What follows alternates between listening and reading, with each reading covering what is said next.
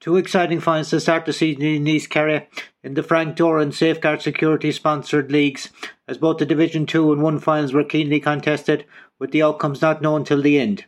On Friday night in Spa, the miserable conditions did not stop the teams putting on an entertaining game. Level at half-time, neither team could pull away from the other, with Pa McCarthy and Gary Vaughan prominent for their sides. Eventually Spa took the lead as injury time approached, and Curragh's final attack could not summon a shot, meaning Spa held on to win by a point.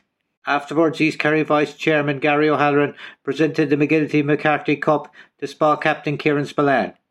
It was then on to Sunday at Fitzgerald Stadium, and Crokes and Kilcummin gave us another try. Gary O'Leary was in top form for Kilcummin, scoring 8 of their points on the day. For Crokes, Shane Murphy's free-taking was excellent, finding the target with 4 of his 5 shots.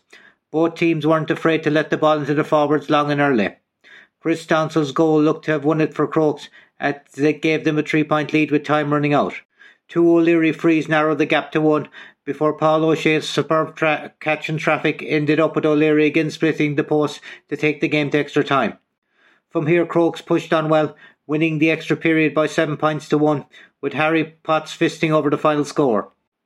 Afterwards, Lee Cirillo presented the Jimmy Fleming Cup, named after his grandfather, a stalwart for Listroy GAA, to Dr. Crokes captain Gavin O'Shea. As the new PRO, it was a great start to the GAA year in East Kerry, with lots of exciting football played in some inclement weather, with plenty more to come throughout the summer. Thanks for listening and good luck.